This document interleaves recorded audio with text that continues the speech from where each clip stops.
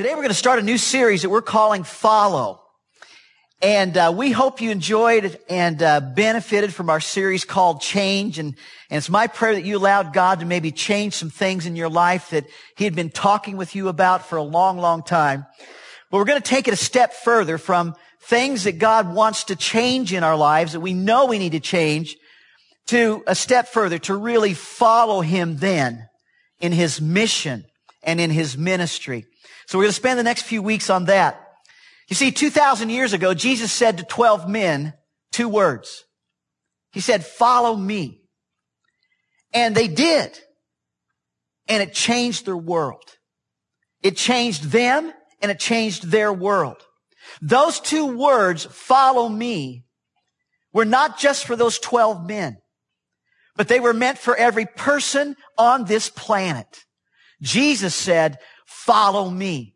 And Jesus has invited you and me, no matter how we've failed Him in the past, He's invited you and me to follow Him. So Jesus is saying today, Larry, follow me. Shirley, follow me. Alfred, follow me. Jim, follow me. Ted, follow me.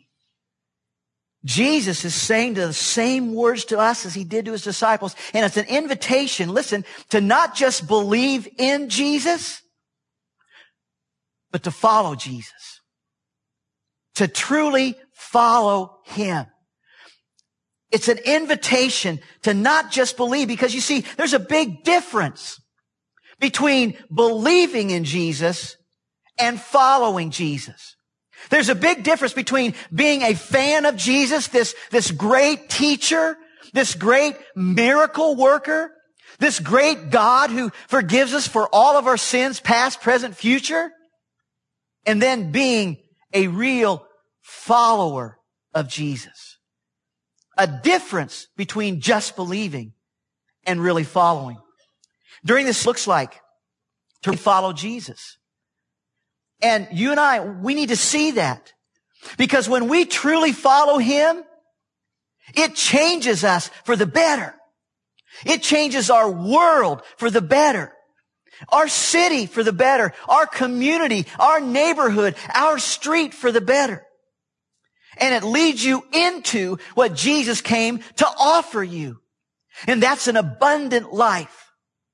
But just believing in Jesus never gets you there.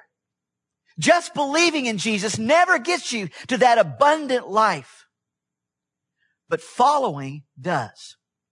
When you begin to really follow Him, that's when you begin to reap the abundant life that He came to offer. Yet many who say they believe in Jesus in no way follow Him. The truth is this, Jesus never ever invited you to be His fan, but He did invite you to follow. He never invited you to just be a fan of His, but a follower. And the good news is this, no matter how you have lived, His invitation is still the same. He looks into your heart and He says, "Follow me. Follow me." And yet a lot of church-going people are nothing more than fans. People attracted to His great love and His great grace and the great power of Jesus. And as long as Jesus is blessing him, as long as Jesus is doing what they ask of Him, they're saying, "Yay, Jesus!" And they're great fans of Jesus. We ask Him something, He answers the prayer, and we're cheering Jesus on, "Yay, Jesus!" But let some plans come. Some problems come that don't work out. And those same ones that were cheering for Him are now leaving Him. "God, why'd you let this come into my life? God, why didn't you answer my prayer?" The same people that were cheering Him are now leaving Him. But Jesus never told His followers that their lives would be pain-free or problem-free. Instead, Jesus told His followers that in this life you will have trouble. That this life is inhabited by Satan and sin and sickness, and that equates to all kinds of trouble. And Jesus told his followers that they would have to endure the pains and the problems of this life. But Jesus also told his followers that he would give you peace in the midst of the pain and the problems. Amen? That he would give you power to overcome those problems. That he would keep you from stumbling in spite of your pain and your problems. No, he never promised to protect your body, but he promised to keep and protect your soul for eternity. Amen? He cares about your soul more than anything else. Jesus said this, whoever wants to be my disciple must deny themselves. In other words, set aside all of your goals and all of your plans, all the things you think you want to do in life, deny themselves and take up their cross, which might be some pain, which might be some kind of a problem, and they take up their cross and say, I'm going to follow you. In spite of my pain, in spite of my problem, I will follow you. He says, whoever wants to be my disciple must deny themselves and take up their cross and follow me. And then he said very simply in John chapter 10, my sheep, they follow. They follow me. Not the world, not their own desires. No, they're denying themselves of their own desires. They're following me. Now, the scripture I want to focus on today reveals what Jesus did and what he wants you and me to do. It reveals what Jesus did and what he wants every follower to do. Now, the background of this scripture is really cool. Jesus was born to Joseph and Mary. You know that. He lived with them until he was of the age of 30. And get this. I wanted my kids out before then. Amen? So Jesus stays with Joe and Mary until he's about 30. And then he was baptized in the river and confirmed as the Son of God by the voice of God. This is my beloved Son. And then he went to the desert and he was tempted by Satan. Then after being tempted, the sinless Son of God, he never gave in. He left the desert and he went to Galilee. At that time, this area of Galilee was part of Israel that was about the size of Orange County. And according to Josephus, this secular historian, there were about 3 million people living in Galilee during Jesus' day. So this Galilee area that Jesus is going to is highly populated. Lots and lots of people, 3 million people. And Jesus spent about a year there, and he was moving around and he was teaching people, he was healing people. But then he made a shift. And he left Galilee and went to his hometown in Nazareth. And his homecoming, folks, was a big deal. His coming home to his hometown was like the biggest event of all time. Everybody's now heard of Jesus. Everybody's heard about what he's been doing since he left home. They now know that Jesus went to Jerusalem, that he there cleansed the temple, that he's been healing people wherever he's been going. The word's been coming home, and they know what he's been doing. And now Jesus is walking back into his hometown and heading to his home church. And so as Jesus is walking, the throng is growing and people are gathering around him. Doors are swinging open and people are coming out to see their boy, Jesus. They know him well. He was coming home.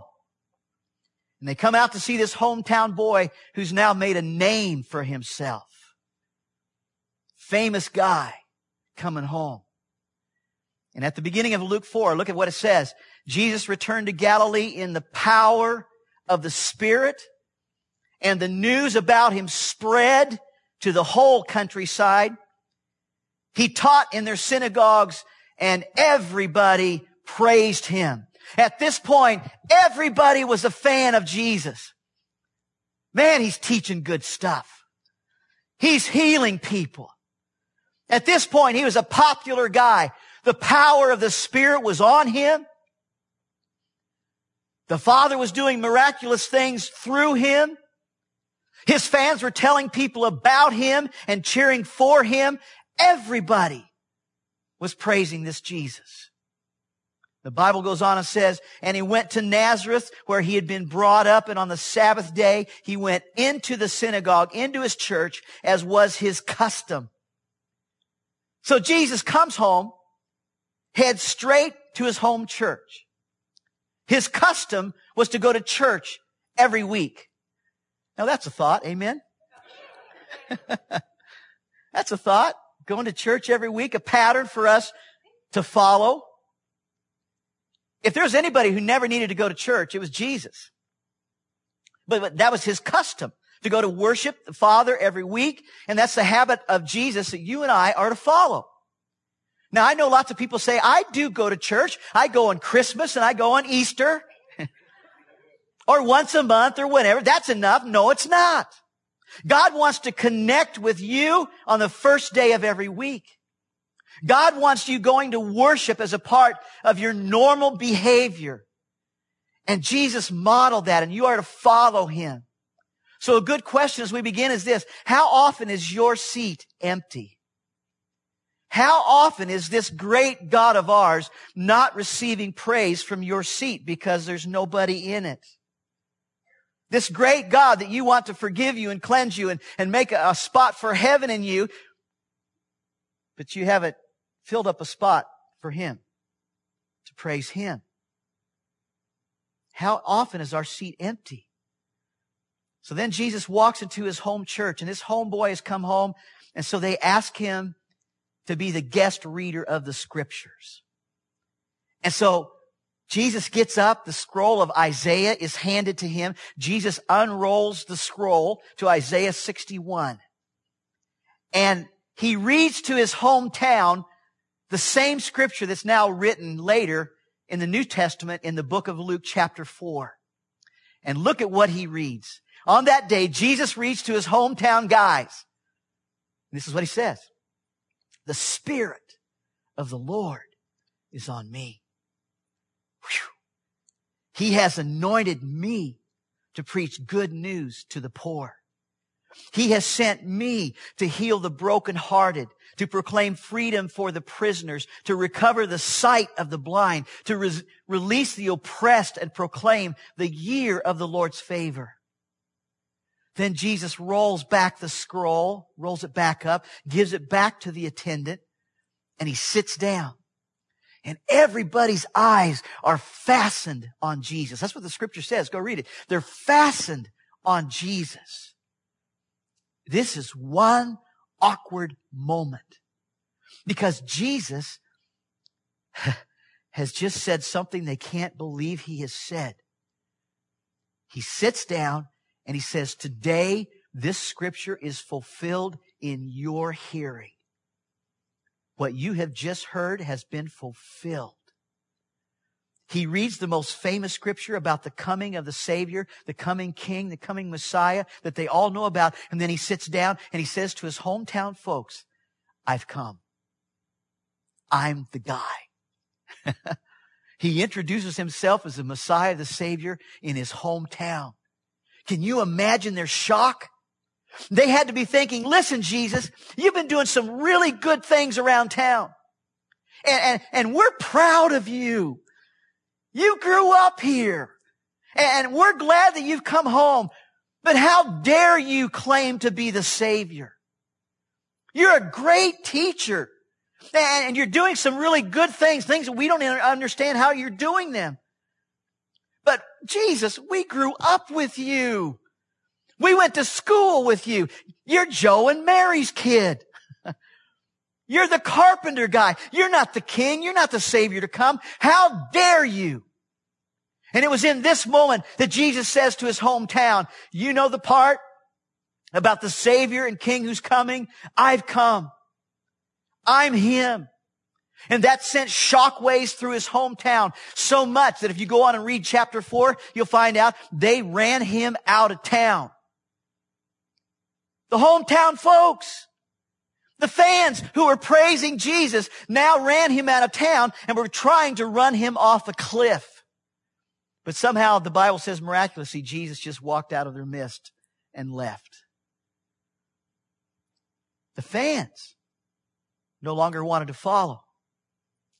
But listen, not only was Jesus who he said he was, he'd already been doing all the things that he just read about in the Old Testament. As we start this series, I want us to see here in Luke chapter 4 the mission of Jesus. Because those who truly follow him also carry out that same mission. They do the same things that Jesus was doing.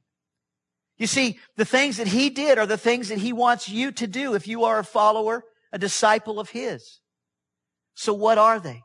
First of all, we're going to go fast today, but write this down. First of all, a follower cares for the poor. A follower cares for the poor. The poor are the have-nots. They do not have what they need. There is a lack of something that they really need. But Jesus said, I have come to help the poor. I've come to help those in poverty. And there are at least three kinds of poverty. Write this down. Some are monetarily poor. Some lack the money they need. And so that's a major problem in our world today. I want you to understand, did you know that 50% of our world is extremely poor? That out of the 6 billion people in the world today, 50% of them live on less than $2 a day. That means 3 billion people exist on less than $2 a day. And in fact, 1 billion of those same people live on less than $1 a day. That's extreme poverty. In the country of Rwanda, the average income is 68 cents a day. So think about this. Rwanda grows coffee. They sell it to Starbucks, but the average coffee farmer doesn't make enough in one day to buy a cup of coffee at Starbucks or Coffee Bean or whatever. And that's just not right. We're to follow Jesus in caring for the poor. And that's why this church goes to Long Beach and feeds the homeless. That's why we fill boxes of love every November to feed the poor on Thanksgiving right here in this community.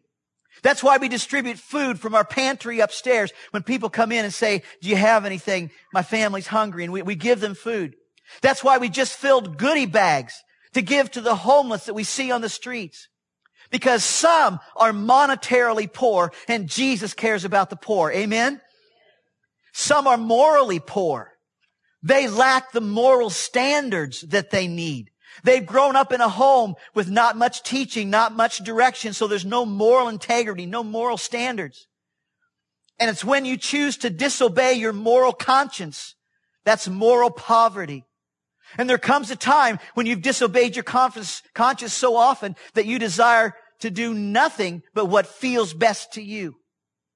That's why this church offers various kinds of support and counseling to help people that are struggling with moral issues to get back on track and to stay on track with the kind of coaching and helping and mentoring and counseling that we can provide. Some are morally poor. Third, write this down. Some are spiritually poor. They lack the spiritual connection with God that they need.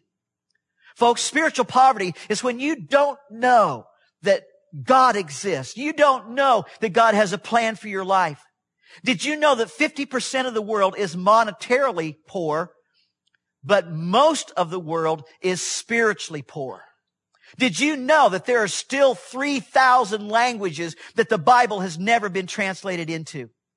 There are still that many people who have not yet heard the name of Jesus or the Word of God. Most people don't know the good news about Jesus. They don't know that God made them to live forever. They don't know that Jesus died on the cross to pay for their sins so they could live in heaven forever. The majority of our world does not know about the love of God. Some are spiritually poor, but Jesus says, I have come to preach the good news to the poor. Next, a follower cares not only for the poor, but also for the broken. People who are brokenhearted. Jesus said, I came to heal the brokenhearted. The broken are those who have been let down by somebody. And the letdown has been hard and it's been hurtful. They've had their hearts broken. And possibly you're in that state right now. But how do you know if a person has been let down and they're brokenhearted? First of all, write this down. Some are disappointed. They have this overwhelming disappointment, this heavy disappointment laying on their hearts. When people don't turn out the way that you'd hoped, your kids don't turn out the way you'd hoped, your spouse doesn't turn out the way you'd hoped, your mom and dad go off and do something that it's not the way you hoped, and it can break your heart. Or when things that you planned on didn't turn out the way you hoped. Your job, your finances, your retirement plans. It can break your heart. So how do you know when there's a broken person? Well, it's pretty simple. This overwhelming disappointment shows on their face. It saps their strength. It shows up in their speech. They're so disappointed, they can hardly get out of bed. They can hardly lift their head off the pillow. Second thing about them, and this is how you can know, some are rejected. Those who have been broken, they've been broken because they've been rejected by somebody, and it's broken their heart. Jesus says, I came to heal the brokenhearted. In fact, the Bible says God stays close to the brokenhearted. So God not only wants us to care for the poor and the broken, but then a follower also cares for the prisoner. Jesus says, I came to proclaim freedom for the prisoners. Jesus came for those lacking, like money. He came for those who are let down, those who are broken, and even came for those who are locked up in prison. Now, Jesus cares about all kinds of prisoners, but He also cares about those who are in physical prisons. Today, did you know that there are 2.5 million Americans behind bars? Church, we need to visit the prisoners. We need to share with the prisoners. We can't change or free them from their sentence, but we can free them from the sentence for their sins that they have committed through Jesus Christ. Amen? There are all kinds of prisons. There are all kinds of personal prisons beyond physical. Some are imprisoned by an addiction. Addictions put us in a prison. When somebody says, I feel trapped by alcohol, I feel trapped by drugs, whatever it might be. Jesus said, I've come to set you free. You can be addicted to a substance. You can be addicted to some event, some sport, some game. You can be addicted to something like pornography. There are all kinds of addictions that will keep you locked up in a pattern that is not good for your faith or your family or your future. And in fact, the truth is this: if you don't get free from those addictions, you will end up losing your faith and your family and your future. But Jesus says, I have come to set them free. Some are then imprisoned by not only an addiction, but also by a secret. A secret. A secret can keep you locked up in a prison. If you keep it inside of you, it holds on to you and keeps you captive. And that's why the Bible says that we are to confess our sins. We're to get it out. We're to bring our sin to light, because light kills the darkness. Amen? Light always dissipates the darkness. That's why the Bible and God says, confess to a person you trust. That's one reason why we have C groups. Because in these groups, you can build relationships with somebody that you can trust. And when you find a person you can trust, you can say to them in private, I got to get this off my chest. It's the way to freedom. You get it out. You bring it to light. And God sets you free. Then some people are imprisoned by a lack. And we all have lack in our life. But when a person doesn't have access to something like education, it imprisons them. We live in one of the most educated nations in the world. But did you know that 50% of the world cannot read or write? 3 billion people on this planet cannot read or write. How are they going to make it in this world? They're not. They're stuck in a prison of lack. And even if we wired the world for the internet, if you can't read, if you can't write, you don't have access. So did you know that the first schools and hospitals in almost every country of the world were started by Christian missionaries? And why did we go do that down through history? Because the Christian faith is a preaching faith. It's a teaching faith. And it's a healing faith. And all of God's people said, amen.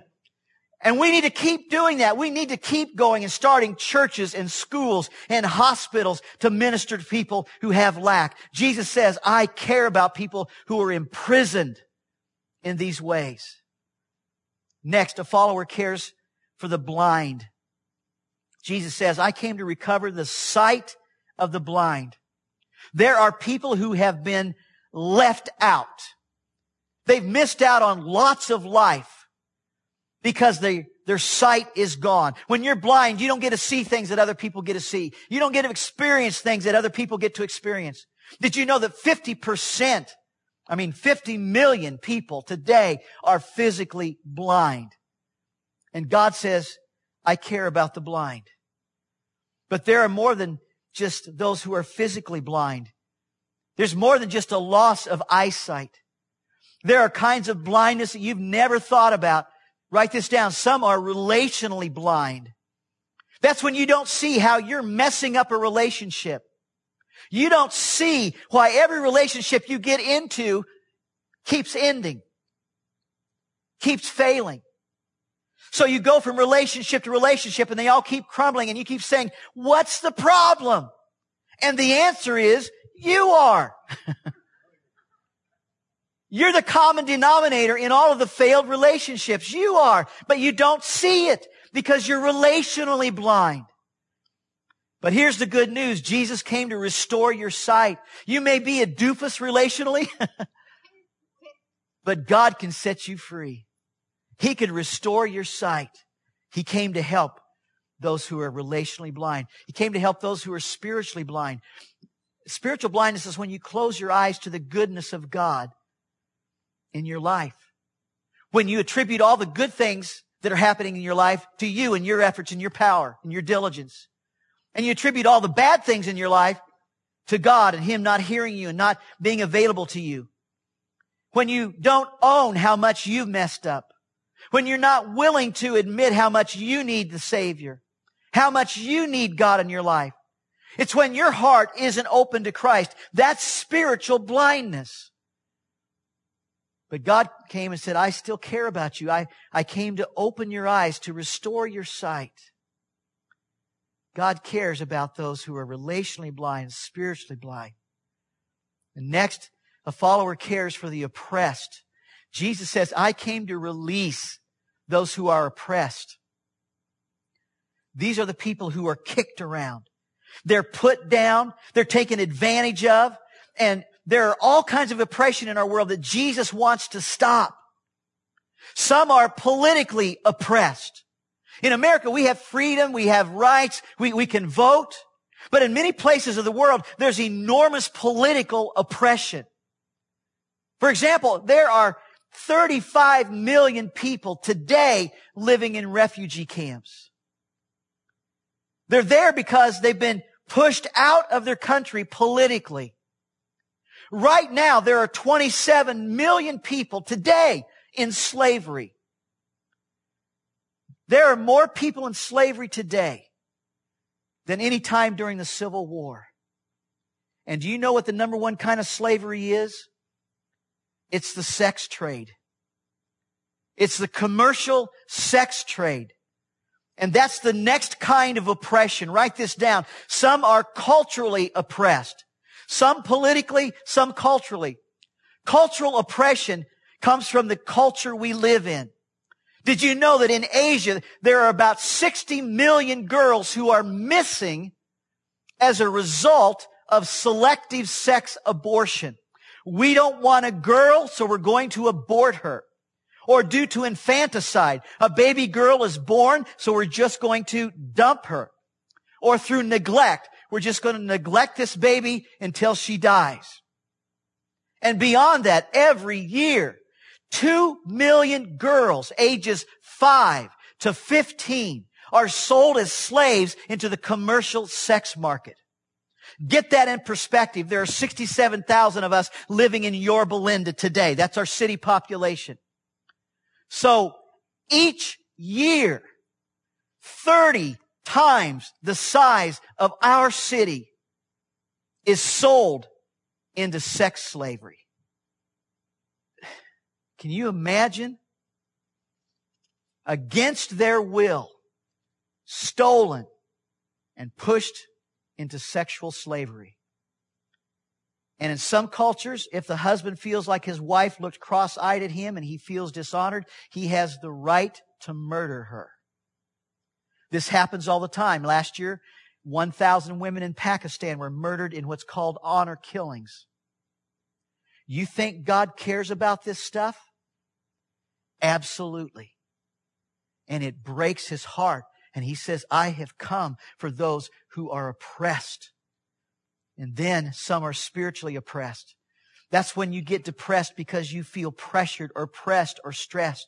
It's when you feel like you're at the end of your rope. You're ready to throw in the towel. You're ready to give up. You're ready to hang it up. You're ready to chuck it all. That's called spiritual oppression. And Satan is always the source of spiritual oppression.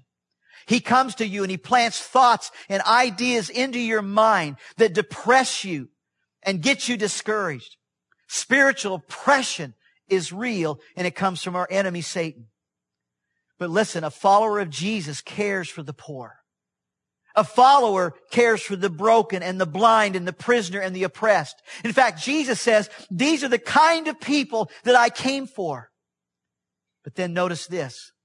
Then He says, I have given you an example to follow. Now do as I have done. It's different than just believing in Jesus. He wants you to follow what He has done. We now know who Jesus came for, so let's look at what He's called us to do for those people.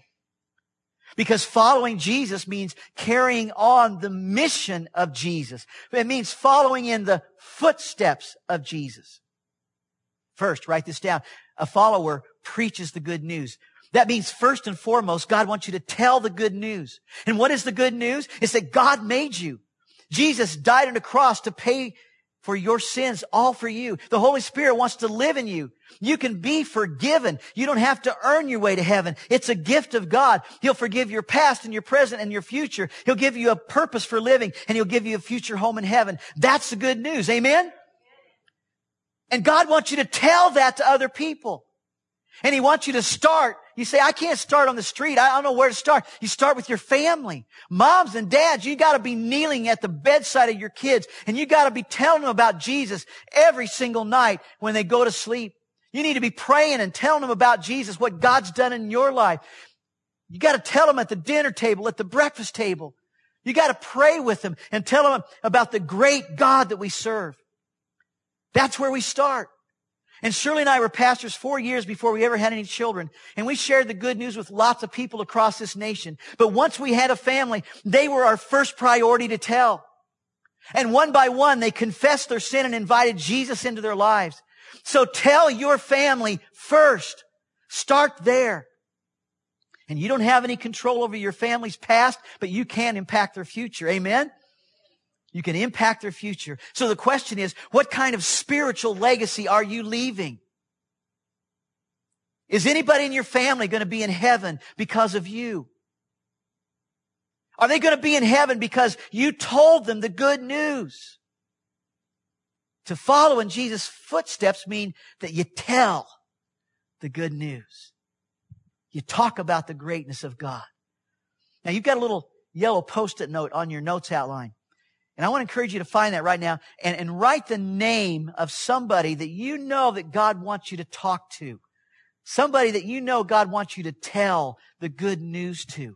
It might be somebody in your immediate family. It might be a mom and a dad. It might be an aunt or an uncle.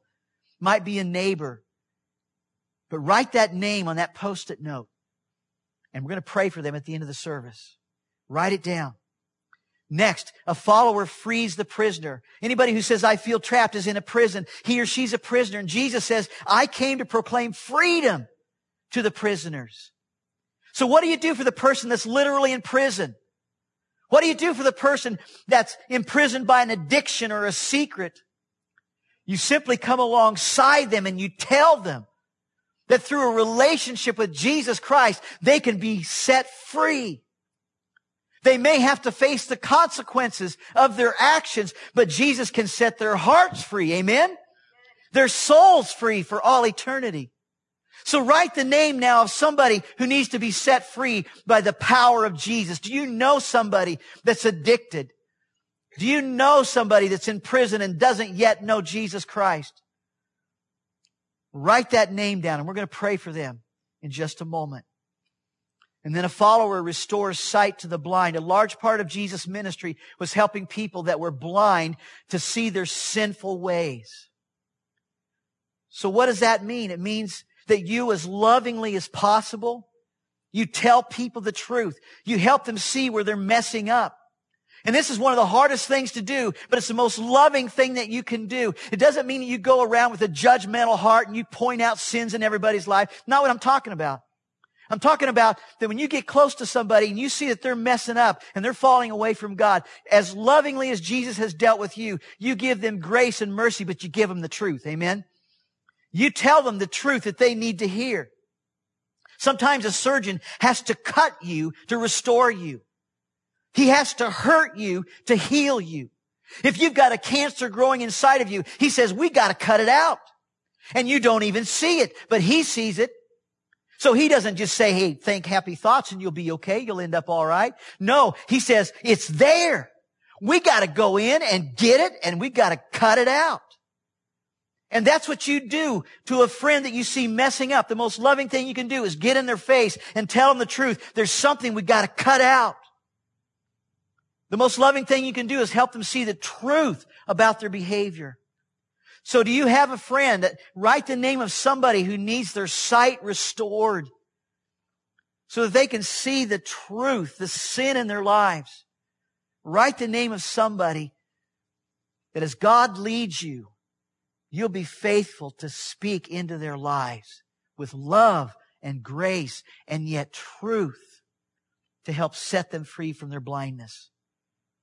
Next, a follower releases the oppressed. Jesus says, I came to release the oppressed. He's saying, I want you to care about the people who are kicked around, the people that are picked on, the people that are put down. And folks, that happens in our society every day. It happens at school. There are bullies at school. There are bullies at work. There are bullies at home.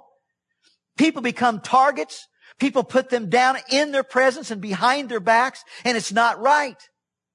Like Jesus, we're to help release the oppressed. So write the name of somebody who is oppressed and needs to find release and begin praying for them. Write that down, and we're going to pray for them in just a minute. Now listen, we're talking about the mission of a Jesus follower. His mission is to become our mission. Jesus came because He cares about people. And when the God of the universe comes into our life and lives in us, He says, I want you to follow me because my mission is now your mission. And I want you to be my hands. I want you to be my mouthpiece. I want you to be my feet. And I want you to carry on my mission. Jesus once said, I was hungry and you gave me something to eat. I was thirsty and you gave me something to drink. I was a stranger and you invited me in. I needed clothes and you clothed me. I was sick and you looked after me. I was in prison and you came to visit me.